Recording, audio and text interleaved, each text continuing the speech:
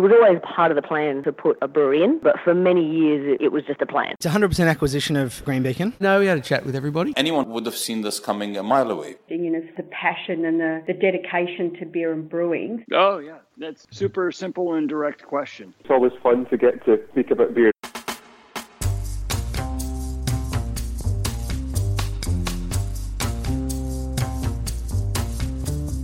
And that's just what we're here to do, speak about beer.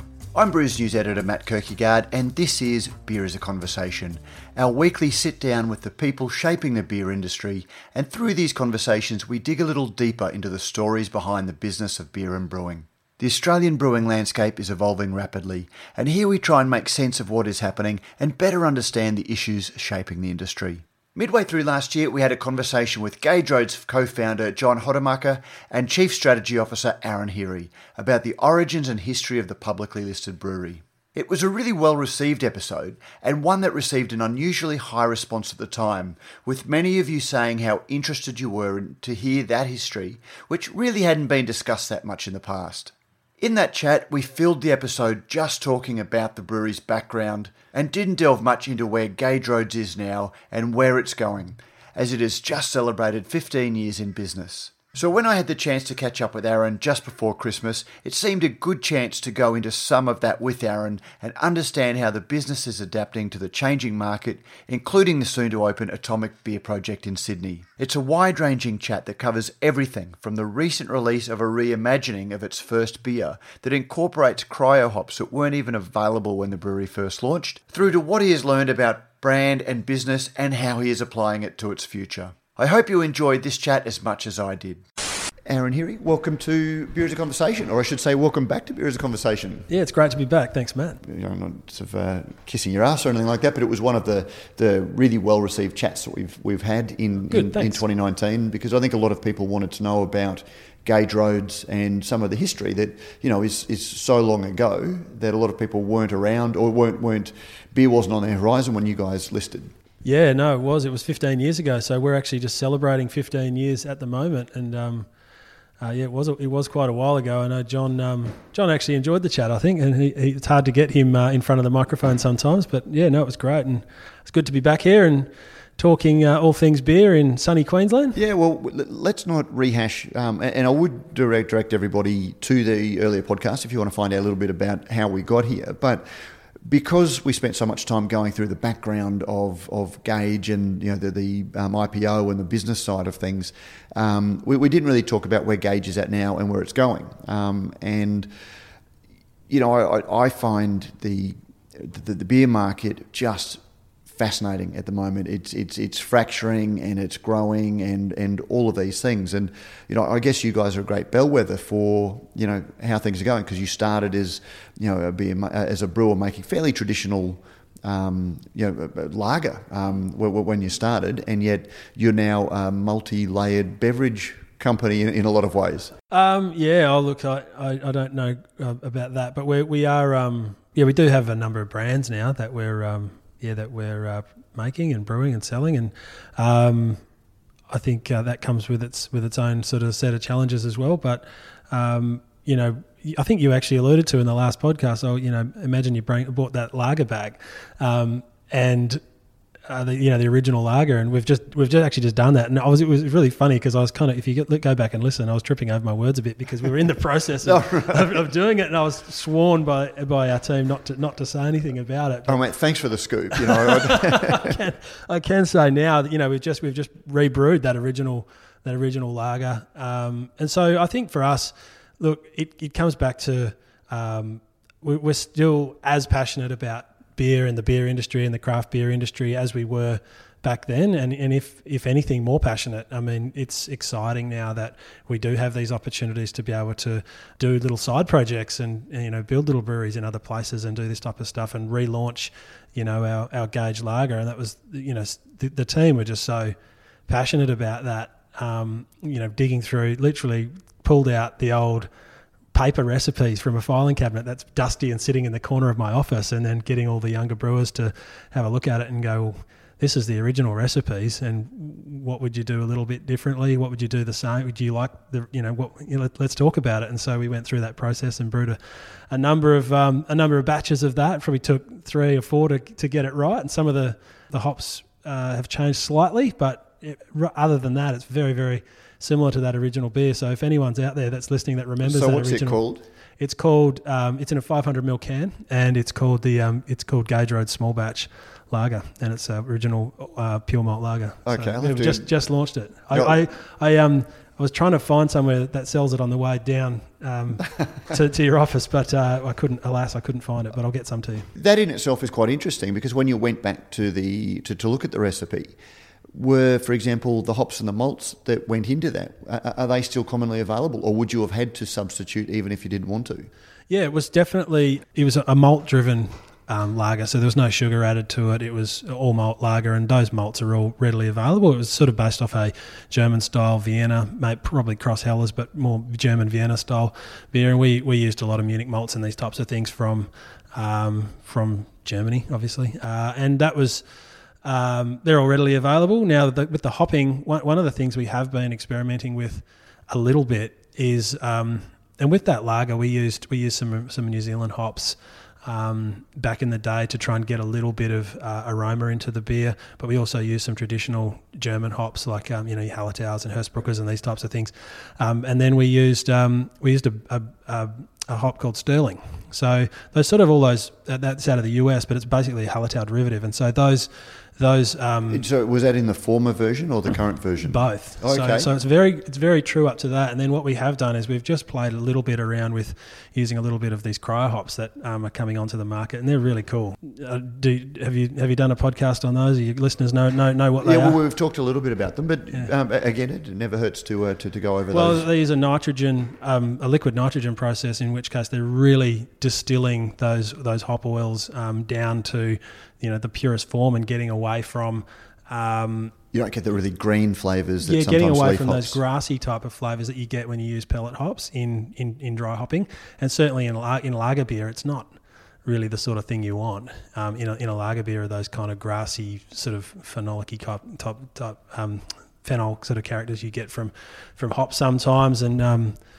polyphenols and things like that can cause that sort of grassy astringency. And so with the cryo hops, you really don't get any of that. So you can put just a little bit in, just a tiny... you won't be able to really tell. It's very quite subtle, but we just put a little bit of that in. So we just sort of played around a little bit with it and used a bit of poetic license, and we put it in a much more sort of fun, bright can. Not too bright. Can. You might come up against ABAC. It doesn't look like it's going to appeal to children, but it is.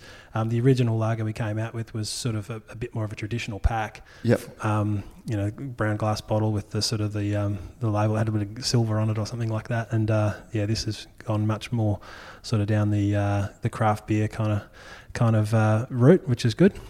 And how long's it been in market for? Have you had any feedback from it? It's just being launched at the moment. Okay. And it's it's really getting a lot of good feedback, actually. So one of the things that when we first launched that beer, I think we touched on it last time, was that it was too challenging for lager consumers. And I think now when people drink it, they'll go, wow, that's just how far we've all come together, and that's how far our palates have come as a collective, that now this beer that was too challenging, people are probably going to drink that and go, oh, wow, that's an interesting lager, but it's certainly not too challenging. It's pretty approachable. And funnily enough, I made exactly the same comment to Chuck Hahn when he was talking about the original Hahn Premium Lager.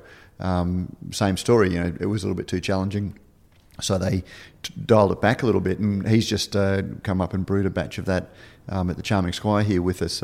So we're going to launch that. So it is fascinating to see how much tastes have changed, and some of these lagers that were once too challenging or too full are for a certain drinker very approachable. There is kind of a resurgence going on around the world in craft lager, and these are lager beers that are interpretations of traditional styles, and but it's really kind of funny when you do go back and you look at it, what it was, what the beer market was, even in I think when did Chuck launch the Hahn Premium? That was 88.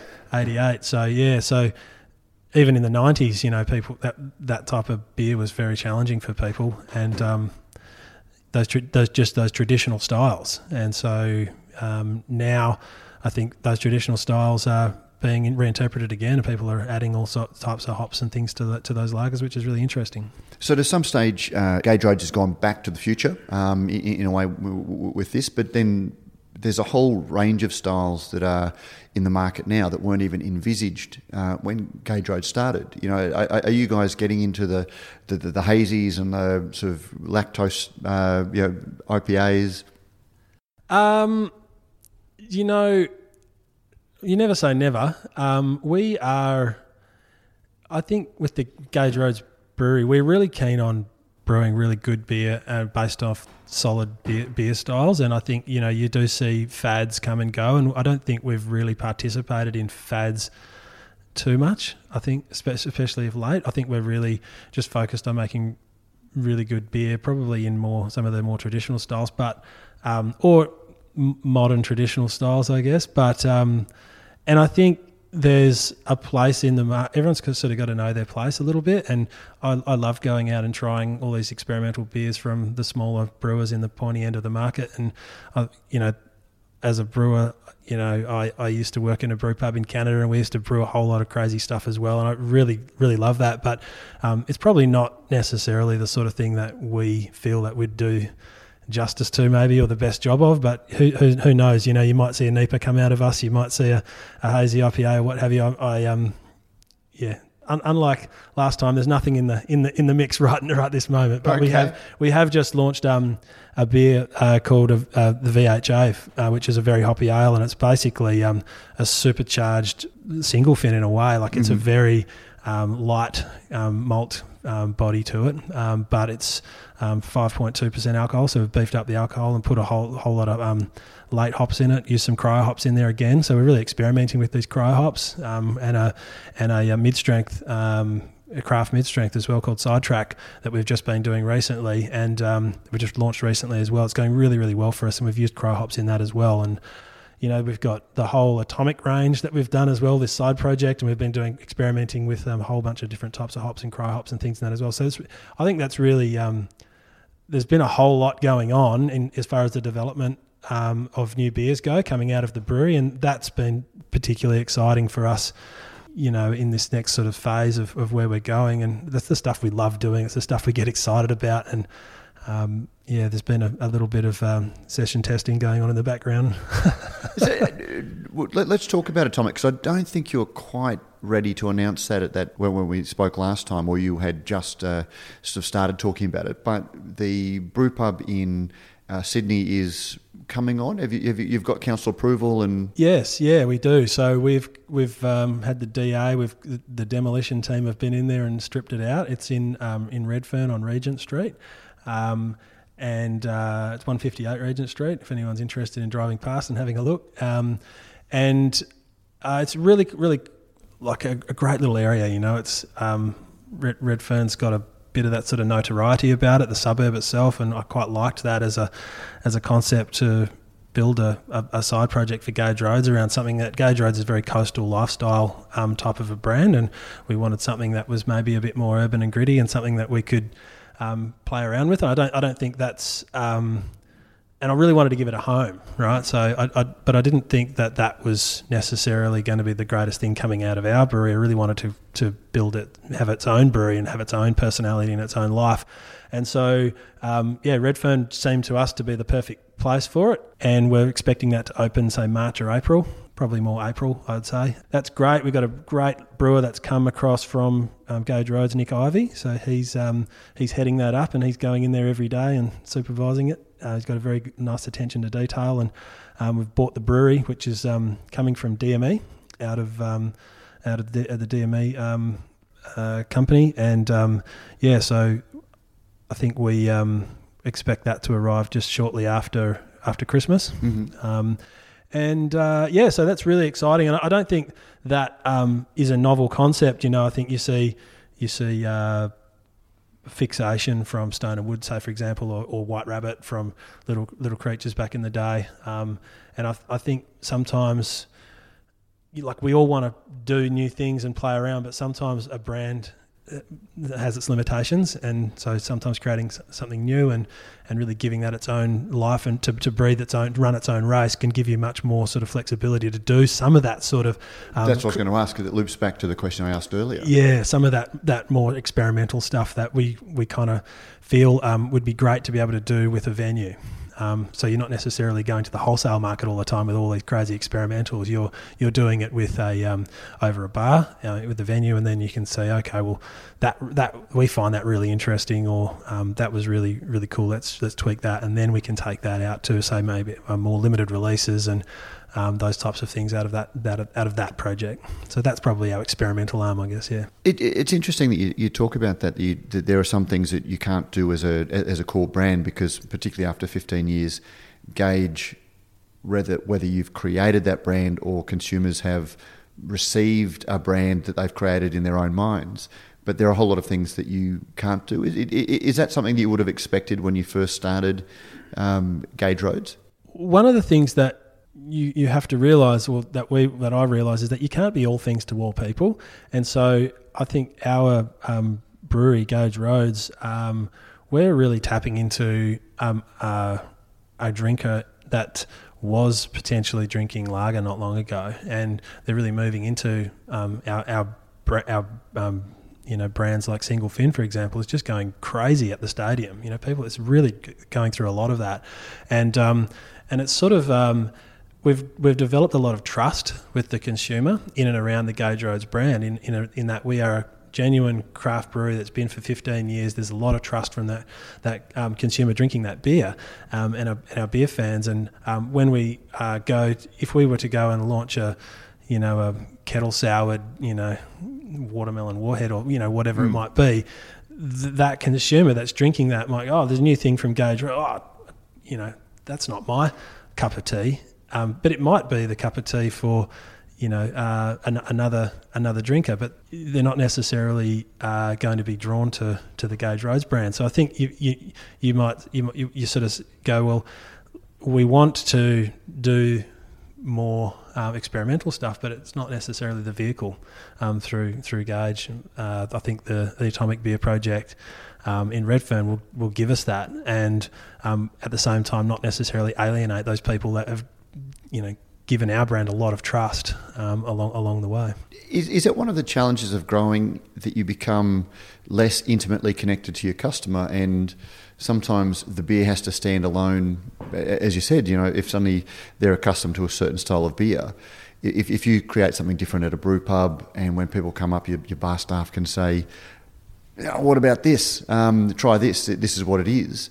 As opposed to somebody going into a BWS or a Dan's and picking up something because they recognise the brand and going, ooh, this is completely not what I expected. Yeah, and I think, look, when you let's say you look at these shelves right now of craft beer in some of these stores, you go into it and you're literally just hit with a wall of colour and all these different beer styles. And I think the industry got a long way, or is a long way in front of where a lot of consumers are. I think the consumers are really catching up obviously quickly, and understand what an IPA is and a pale ale is, but do they understand what some of these sour beer styles that might be more traditional to Belgium, or all these new interpretations and names and all the crazy stuff that's coming out with tree bark from the Amazon and in a beer and these types of things. And when they see that, I think a lot of consumers who are not necessarily really, really invested in the pointy end of craft beer get confused, and they go back to what they trust.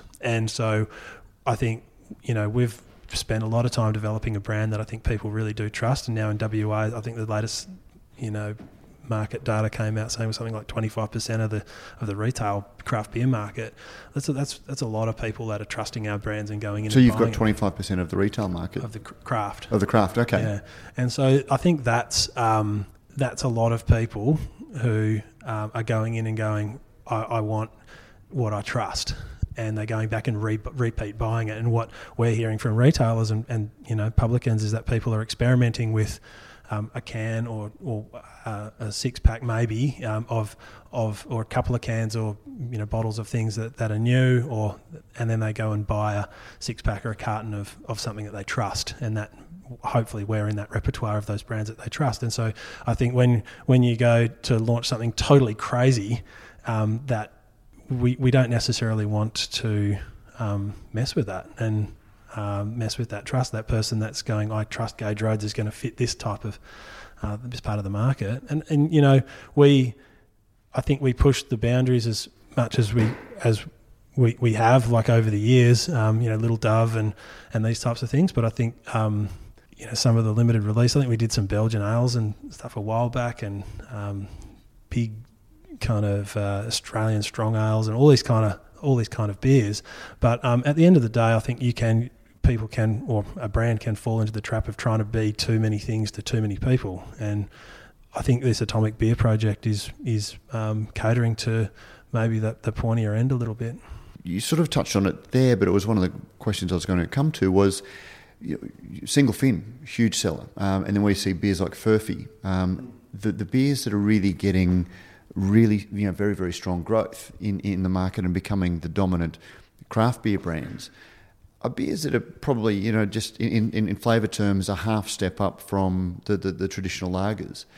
Is that is that a case of water finding its own level, and that it's almost the promise of craft beer as being an incredibly flavour forward beer revolution was a lie, and that people just want to drink the same thing, just better? I think single fin is a revolution for a lager beer drinker that was used to drinking a mainstream lager beer 10 years ago or 15 years ago. So at the same time, and you hear this criticism of some of the brands. It wasn't around. Criticism. It was just because it's only criticism if you assume that the right-thinking beer drinker is going to drink something that's triple hopped. Which I was just sort of getting there.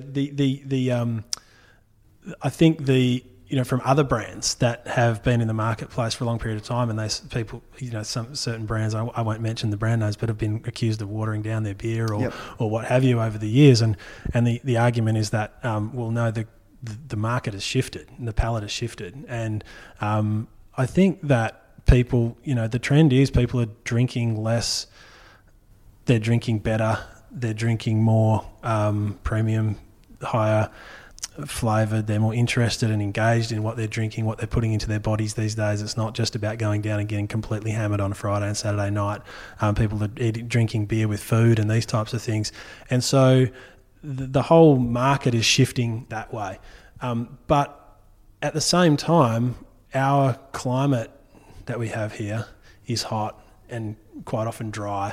The types of beers that resonate, I believe, personally, in Northern Territory, in Queensland and in Western Australia, where the climates are particularly hot quite often, do suit a more sessionable style. And so I think you do see the likes of the Stone and Woods, the Single Fins, and these types of brands doing quite well, particularly in those environments. And then down where it's cooler, like certainly when I'm down on the south coast somewhere and I'm cold, I want a beer that's maybe a bit more hearty and got a lot more flavour to it.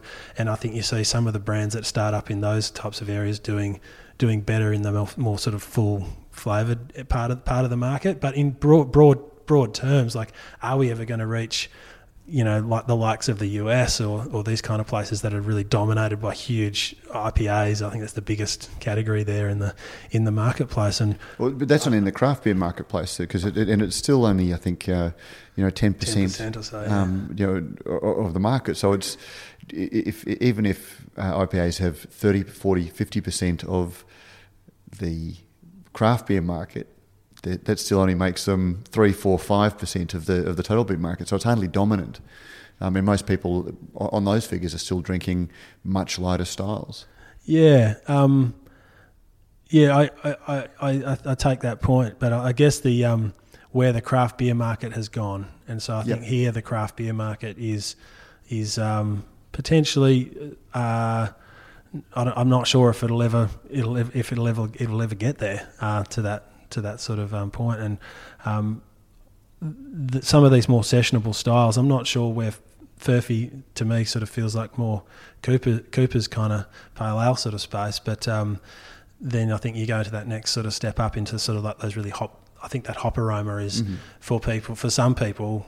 I certainly remember, back in the day, like you talk about going 15, 20 years ago, you'd put a beer under someone's nose that had that hop aroma in it, and a lot of people were offended by that. I don't want fruity, because they equate fruity with sweet. Yeah, what's this? You put a bunch of flowers in my beer. I remember people saying that to me across the bar, and so now I think that's moved on. People actually really quite enjoy that. That hop aroma in a beer, and so but if you've got a light bodied style beer that's got not really lovely sort of hop aroma to it, and I think that's enough for a lot of people. And certainly I've gone through a big journey with my own craft beer where it was I started at Little Creatures, as you know, with brewing American style pale ale, went overseas, worked overseas for a couple of years in Canada and the US markets, where it was just more hops, more bitterness, more bitterness, and then at some point you kind of go, this 100 IBU IPA, triple hop, late, whatever, blah, blah, blah,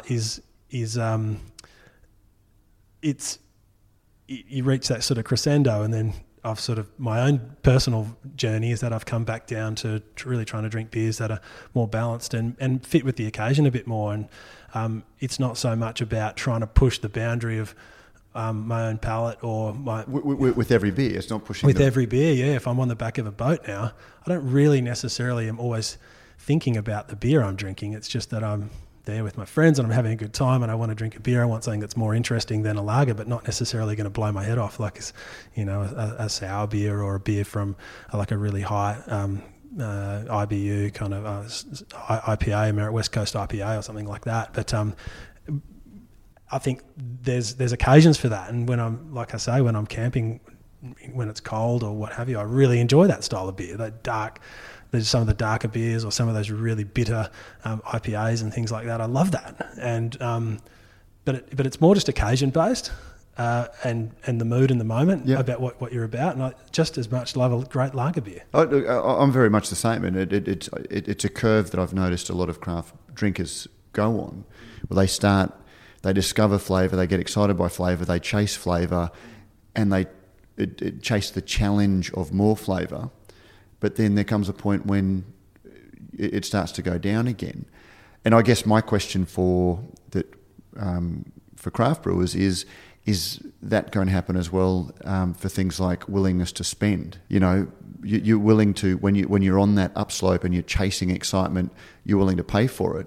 But once you do come back to flavour and balance and style, you don't have that excitement driving your purchasing decisions, and you're willing to come back a little bit, or you want to come back a little bit on price because you don't have that excitement generating you to open your wallet further.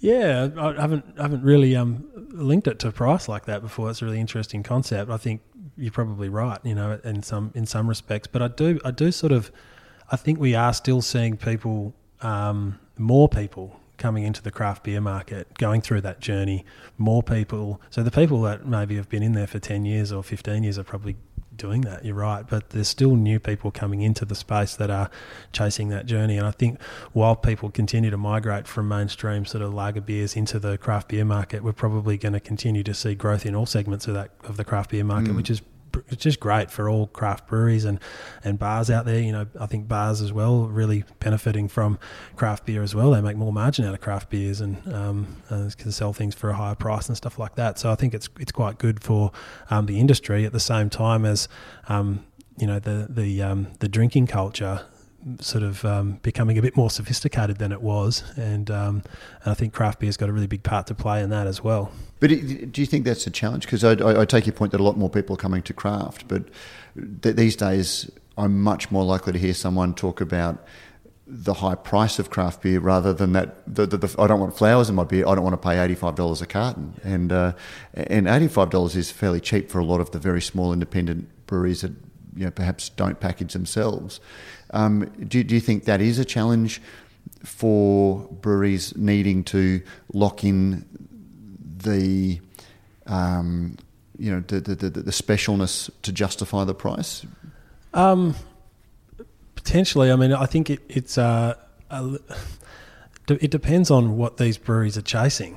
Do they have a big mash tun that they have to fill? Have they got large overheads? Do they need to participate in that sort of higher volume, lower cost part of the market, or do they continue to just brew really good niche, more, fill some of those niche areas?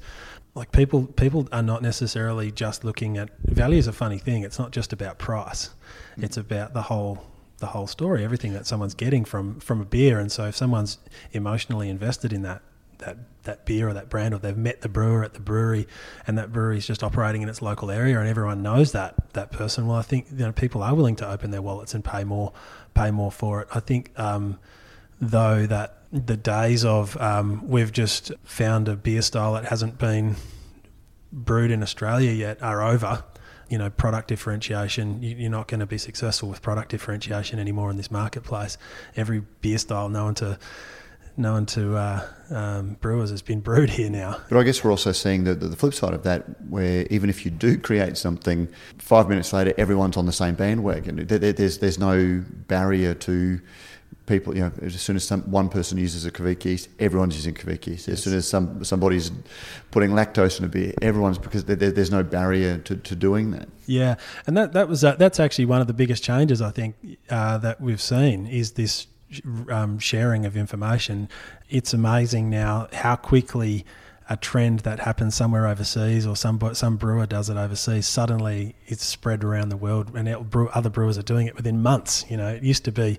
I remember when I went to the US, one of the motivations for me was that people used to say, "Oh, that market is 10 to 15 years in front of where Australia is." Well, I think Australia's caught up very, very quickly, and I think the rise of the digital age and social media, and also the change now where brewers can really just connect with consumers and communicate to consumers and educate consumers, like in a one-on-one conversation with them over their phone through Instagram or Facebook or through social media, the way we could only have ever dreamed of, when we started our brewery. So I think that is also really changing the face of beer as well, and how these beer styles are evolving and how they're coming about, and it seems like a very much more fast product cycle now for a lot of breweries that are in the market. And one of the things that we really focused on with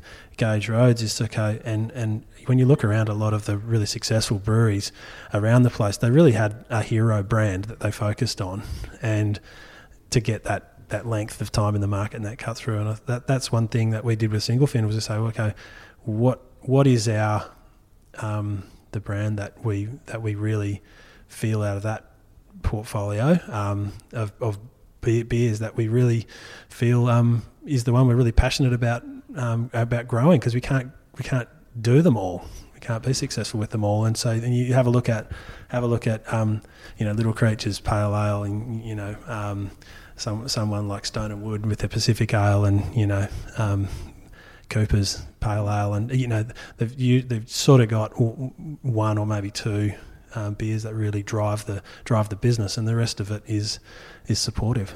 But it's funny, you said Single Fin was the beer that we're most passionate about, and beers like that aren't typically the ones that inspire passion in the liquid. They inspire passion in the business because they target the broadest market. They're the easiest sell in some ways, and it's not a criticism of the beer. That's more an observation about the market. Is it the beer that you would have, as a young brewer, you'd have sort of laid in bed at night, sort of thinking about the day that you sort of flood the world with Single Fin, or is that, as a businessman, wanting to keep the doors open? Is it a pragmatic decision rather than a passion decision? I think I really love Single Fin, and I really love what that brand stands for, and that I think we like to try to beat to a bit of a different drum sometimes, in that, where if every other brewery's pushing IPA, I love that beer style. I love all beer styles. I really do. I really have a genuine passion for beer, whether it's lager, and except we were talking earlier, I'm not huge on the alcohol free, but but I understand it's a big part of the market that is coming. But I can forget where we were going with that, but yeah, no, I mean, look, as a pure diehard brewer who is experimenting in his back shed with, you know, a home brew or what have you, is that the beer style that I would brew as a play around thing? Well, yeah, probably not. But for something that I think can drive our business and our brand and be really sell well for our customers. I mean, when we put that on tap, that really sells well. It's really driving our business forward, and it's a great sessionable beer. I think that when you get it fresh, the hop notes in that are really nice, and I think being able to appreciate what's in a lighter style beer and more delicate kind of flavours, I can appreciate that just as much as I can with a bigger beer style, pale ales and these types of things. And so, are we passionate about it from a brewing perspective and from a beer perspective? Yes, we are. Is it like the most, you know, challenging and crazy, most sort of innovative kind of beer that we're all playing around with in the background? Well, probably not. But I think at the same time, you know, we've been talking a little bit about quite a bit about the market, and so my sort of advice for and you know other brewers, big or small, is find something within your business that you really are passionate about and something that you want to go after, and do that well. And sometimes Jamie Cook got a great saying that I love. He's one of my most respected guys in the industry, and he says to me, a lot of these brewers tend to end up competing with themselves because they bring something out and then, you know, they get a little sugar hit and the next thing comes out and the next thing comes out and the next thing. You never get any traction because you're constantly, not only are you competing with everyone else in the market, but you're competing with yourself. And I really respect that and that advice, and that's certainly something that we take to with our business as well, and that's why we say, well, we really want to do awesome IPA, right? Or we really want to do, you know, some sort of sour beers and these types of things. But can we do all that with our own with the Gage Roads brand? Not necessarily. With the Matzo's brand, we've just launched a hard lemon, which is going phenomenally well. But would that have worked in the Gage Roads brand? Probably not. And so I think that the benefit of us being a multi-brand business and under the Good Drinks banner now, with you know sales teams in each state and all the rest of it, is that it gives us that ability to really service a whole lot of parts of the market that you really can't just do with one, that we couldn't do with just one brand. And so yeah, I think that's sort of maybe a roundabout way of going about answering the question, but I think you have to be passionate about something, and that's... Yep. You did raise alcohol-free beer. We were sort of looking a little bit of the market generally and where Gage Roads fits into the market. We both had a chat off mic that, you know, neither of us, we're both very conscious of the amount of alcohol we're consuming. And I don't want to put words in your mouth, so please disagree with me if I'm not summarising this, our prior conversation correctly. Yeah, we're both very aware of that. But if we want to forego alcohol, we both would rather drink something other than beer, you know. And that's something that our generation... So you're in your mid-40s? I'm 41. 41? Oh, early 40s. Oh, God, so you... I've just lived a hard life. No, you started... Well, it's just more an observation on your experience more so than your appearance. That I thought you were mid-40s. But I keep getting told that a generation coming behind will drink alcohol-free beer. And I'm not sold on that, and I still haven't seen a lot of it in. But as a business where I guess you're the chief strategy officer, you have to look over the horizon a little bit. Do you see the alcohol-free category as being something that is actually going to... the alcohol-free beer category? And is it something that you are going to look ahead into? Yeah, like so from a personal perspective as well, like we were talking off air, and I listened with interest to the podcast that you had with Jane Lewis where she was talking about having a month off the alcohol, no, month off beer or alcohol. I've been doing a very similar thing for probably 5 or 6 years now, where I think it started with a month off, and then that's worked up to 12 weeks or 15 weeks off beer. and alcohol in general. I sort of do that once every year. This year we had a lot of new product development coming through, so it was very hard to do for me this year. But certainly I'm very conscious about. I don't know if it was just something to do. Originally I was thinking, well, it's because I've got young kids now and I'm getting a bit older and a bit more health conscious. But I think there really is that sort of growing awareness of alcohol's role in our health and especially with younger people. And when I talk to young people about their drinking habits, and when you look at some of the data, they're definitely drinking a lot less than probably what we did, and certainly what our parents did. And I think it's a genuine part of the market that's continued to grow. People are really they are concerned about their health, and I think in many respects it's a good thing for craft brewers, because we're not necessarily trying to shovel millions and millions and millions of litres of the most drinkable beer down people's throats, although I'm sure there are people in the business community that would want to do that. But in those sort of niche areas, they're all growing because people are moving from those mainstream style swill easy to drink lager beers into craft beer, and into categories like alcohol-free beer, and into categories like mid-strength and low-carbohydrate beer, and in particular, I mentioned the hard lemon before. That's going really well for us, and that's a low-sugar drink as well, which people are very conscious about the amount of sugar that they're drinking, and we're seeing that with the decline of soft drink and these types of things. So I think we will see that part of the market open right up. Me personally, if I'm not drinking, I don't really get into the alcohol-free beer. I've tried to drink it, and sometimes you got to take that with a grain of salt, because you and I are very close to the industry, and so we sort of know and really appreciate a lot of the flavour and things that you are getting in beer. And I think with the alcohol-free beer, it's quite difficult to replicate that experience. If you could replicate a full-strength beer in an alcohol-free beer, then maybe it might be a different story. But I think at the moment, it feels like a bit of a compromise.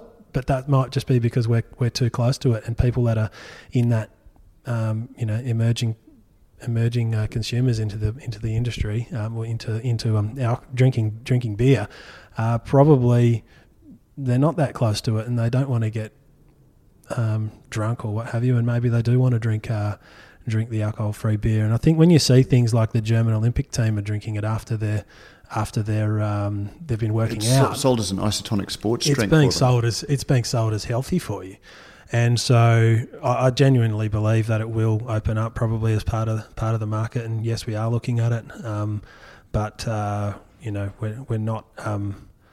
We haven't got anything that's coming out, right now. But we are kind of looking at that part of it. Yeah. Okay. And I guess the last question is, the industry. We've seen a couple of notable buyouts recently. You guys are publicly listed, so I guess if anybody wanted to buy you, then they could certainly do that quite openly.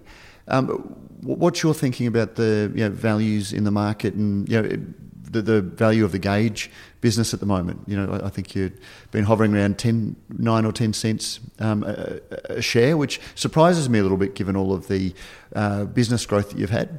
Yeah, I mean, I sort of make it a bit of a policy not to really comment too much on our share price or even really look at it too closely. I know that might sound strange, but my role is sort of really focused on what the business is going to be doing in 2 and 3 years' time, rather than sort of really bothered too much about the valuation that we do or don't have in the here and now. And I think those things probably start to come into consideration. Maybe if you were looking to exit or something like that, but that's not the case. So I think there continue to be buyouts. At the end of the day, I think it's pretty clear that CUB and line have sort of engaged in a more regional kind of strategy with their craft beer. You see, the likes of Green Beacon and Bolter up here. That's going to be very dominant in probably the Queensland space, and your Four Pines in New South Wales, and so on, yada yada. As you see, Pirate Life in South Australia, around the country. So who sort of knows where to next? And Lion's buying overseas and all this type of thing. So that's just. I just look on as an observer to that, very interested, as like the rest of the industry and industry commentators. But that's not really part of our strategy or what we're sort of really thinking. We at the moment, we're investing ahead of the curve. So we have sort of doubled down on our investment in our sales people, for example, our marketing people. We're really committed to building a really, really strong brand here on the East Coast. We have now state-based sales team in Queensland, in New South Wales and Victoria.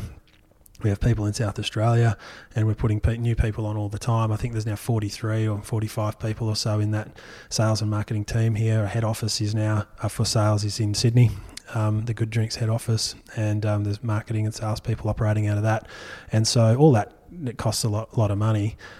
You could, at the end of the day, we're valued, I think, off the back of our earnings. Obviously, brand is a part of that, and that forms the multiple, that forms the share price. And, but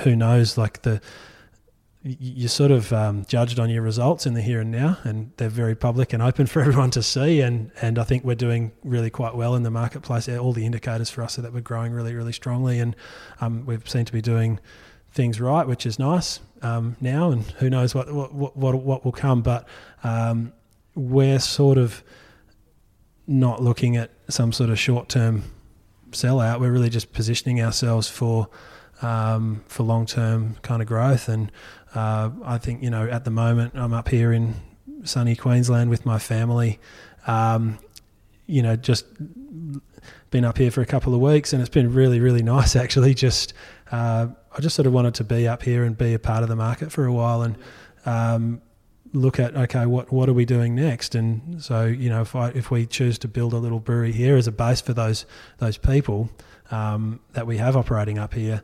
that's not going to come online for a couple of years. And so the business is spending money on me being here, looking at these sites and so on and so forth, for something that they're not going to see any return on for at least 2 or possibly 2 or 3 years. So I think that's our mindset at the moment, is looking long term, and it's great, I think, for the business to be able to afford to have somebody like me dedicated, looking at what we're going to be doing in the medium to long term, as opposed to just sort of quite often you can get caught up in the here and now, and building little breweries around the place, I think, is going to do wonders for us in the long term, because first and foremost, it's going to give fresher beer to the market. And we're going to have a little brewery here that will be and Redfern in Sydney and so on and so forth, that's going to be brewing really fresh kegged beer to the little, probably small little packaging assets that's going to produce really, really nice fresh beer for local people in Queensland and local people in New South Wales and Victoria and so on and so forth. And that will also provide us a nice base for our people. And it's really, when you have a brewery that's based in Western Australia, but you have people operating in different states, quite often they're operating out of their own homes, or they're operating out of the back of a car, and it's really nice for them to be able to then go to a brewery and recharge and take customers there and engage with the trade and really educate the trade on what we're doing as well. And so we're really, really excited about all that, and whether that results in the share price going up or down or sideways in the meantime, that's probably not really something I spend a huge amount of time thinking about, but I understand a lot of people do look at it. I'll try and believe you when you say that. You don't sort of have a little app on your phone that sort of gives you the Gage Roads ping. There is, mate. I've got it there because I need to look at it. It's 8.7 cents right now. So what is the market cap roughly for Gage Roads? 96.7 million. So And how much beer are you making these days? In total, it's about 13 million litres. And how much of that is proprietal? How much is under your brand? About 8 million. So, again, looking at that, Bolter, for example, sold recently 4 million litre brand. How much did they get, Matt? Because I keep hearing different numbers. I've heard very, very different numbers. I had my valuation for it, which would have been about half. When I look at some of the sales overseas and the size of our market, I'd sort of valued it at around about 46, 47 million. But I've heard anything up to 150 million. How fair do you think the Gage Road's valuation is compared to some of the figures that are floating around for much smaller brands? Well, the figures are rubbery everywhere I look. So every time I hear, you try and dig in, what did Mountain Goat get? What did Pirate Life get? What did Four Pines and these types of things? I mean, at the end of the day, it's not hugely relevant that buyout price. I think my understanding of the way those deals work is that there's an incentive for the owners to stay on, and they stay on for 3 or 5 year thing, and if they can grow the volume over that period of time, they get like a higher payout. So the number isn't just a number. I think it is a rubbery number until at the end of that 5 year period. So can they grow and that? At the end of the day, we're a bit different. We're valued on the ASX, and the ASX looks at the earnings that you produce, and they also look at a multiple of earnings, which is based off your brand value that you're adding. And at the moment, I think we might be 15 times earnings or something, which is pretty. I think it's pretty fair. Okay. For brand value in the beer space, and you hear people getting bigger buyouts than that, and you hear people getting less number than that. But at the end of the day, like the people that are trading stocks on the ASX, I think they're sort of valuing these types of businesses at about 15 times, but that's for probably more sophisticated investors than myself. Yeah, although, as I said, you'd have an interest in it. So I guess the question then is, when you're out in the marketplace competing against a Bolter, which will now soon be joining Pirate Life and Four Pines, for example, when you've got your sales team that you've invested in and you're out in the marketplace, are you taking taps off those guys, or are you taking taps off, or are you fighting for the same taps that the small regional breweries are doing? Are you fighting for taps 1 to 6, 1 to 7 on the bank, or taps 8, 9 and 10? I think one of the benefits, I think what we have at the moment with Gage Roads and our business is that we do have a bit of a two-speed business at the moment. So what we're doing in Western Australia, and then how we're going in the other states. So in Western Australia, we're absolutely at loggerheads with Lion and CUB in those states for those taps, and we do have a brand portfolio that is strong enough to be able to take a whole range of taps on a bar and be very big part of the key retailers in Western Australia. And in on the eastern states, we're probably a bit lesser known, but hopefully are becoming more known. We are still we're not at that position where we are the dominant beer on the bar, and so we probably are maybe trying to get a rotational tap here or there, or contract up a tap here or there if we can. But I think at the end of the day, we are always probably competing with the bigger guys in a way. I think we don't really see ourselves sort of competing with the smaller guys. We'd much rather convince a publican to say, hey, that 60% tap contract that you've got, now that you've got these other brands that you've managed to acquire, rather than extending that to an 80%. How about getting rid of a couple of the ones that don't really sell that well out of that, keeping it at 60%, and then letting us have a go a couple of your taps with, you know, brands that are really resonating very strongly with consumers. You've got, you know, we've got now in our portfolio everything from ginger beer, hard lemonade, you know, mango beers through to, you know, craft beers, single fin, you know, these types of things are now with Atomic with more sort of challenging hop driven beers. And we do have lager beer in the Gauge portfolio to suit that. And in Western Australia, we have a brand called Albi, which is sort of a parochial WA brand. And so we do have the depth now in our business to be able to be a much bigger part of people's businesses. And I'd encourage anyone out there on the in the Eastern Seaboard that if you do want to look at an alternative to the Lions and the CUBs of the world, then come and have a chat to us, because we're open for business and we're very pleasant and lovely people to do business with. Oh man, I know you need to get off. I'll let this one finish. You'll leave the plug. You'll leave that final plug in, or will that make the cut? I'll let you finish on the sales pitch. And, but Aaron, here, always good to chat. And I could sort of keep chatting for some time, but hopefully we'll do that over a beer next time. But thank you very much for joining us on Beer as a Conversation. You know, all the best for 2020 for Gauge Roads. Brilliant. Thanks, Matt. No, it was good to come and talk beer with you. Thanks a lot for having me.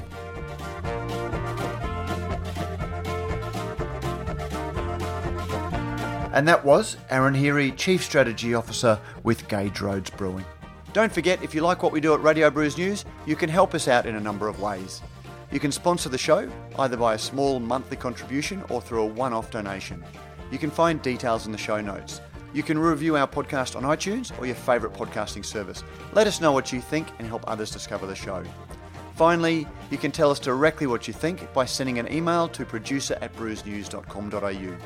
All letters received will receive a Brews News bottle opener, and thanks to our good friends at Beer Cartel, the letter of the week will receive a mixed six-pack of Australian craft beer. When Brews News cast and crew are buying online, we buy at Beer Cartel. We love hearing your thoughts on the stories we cover, because beer is a conversation.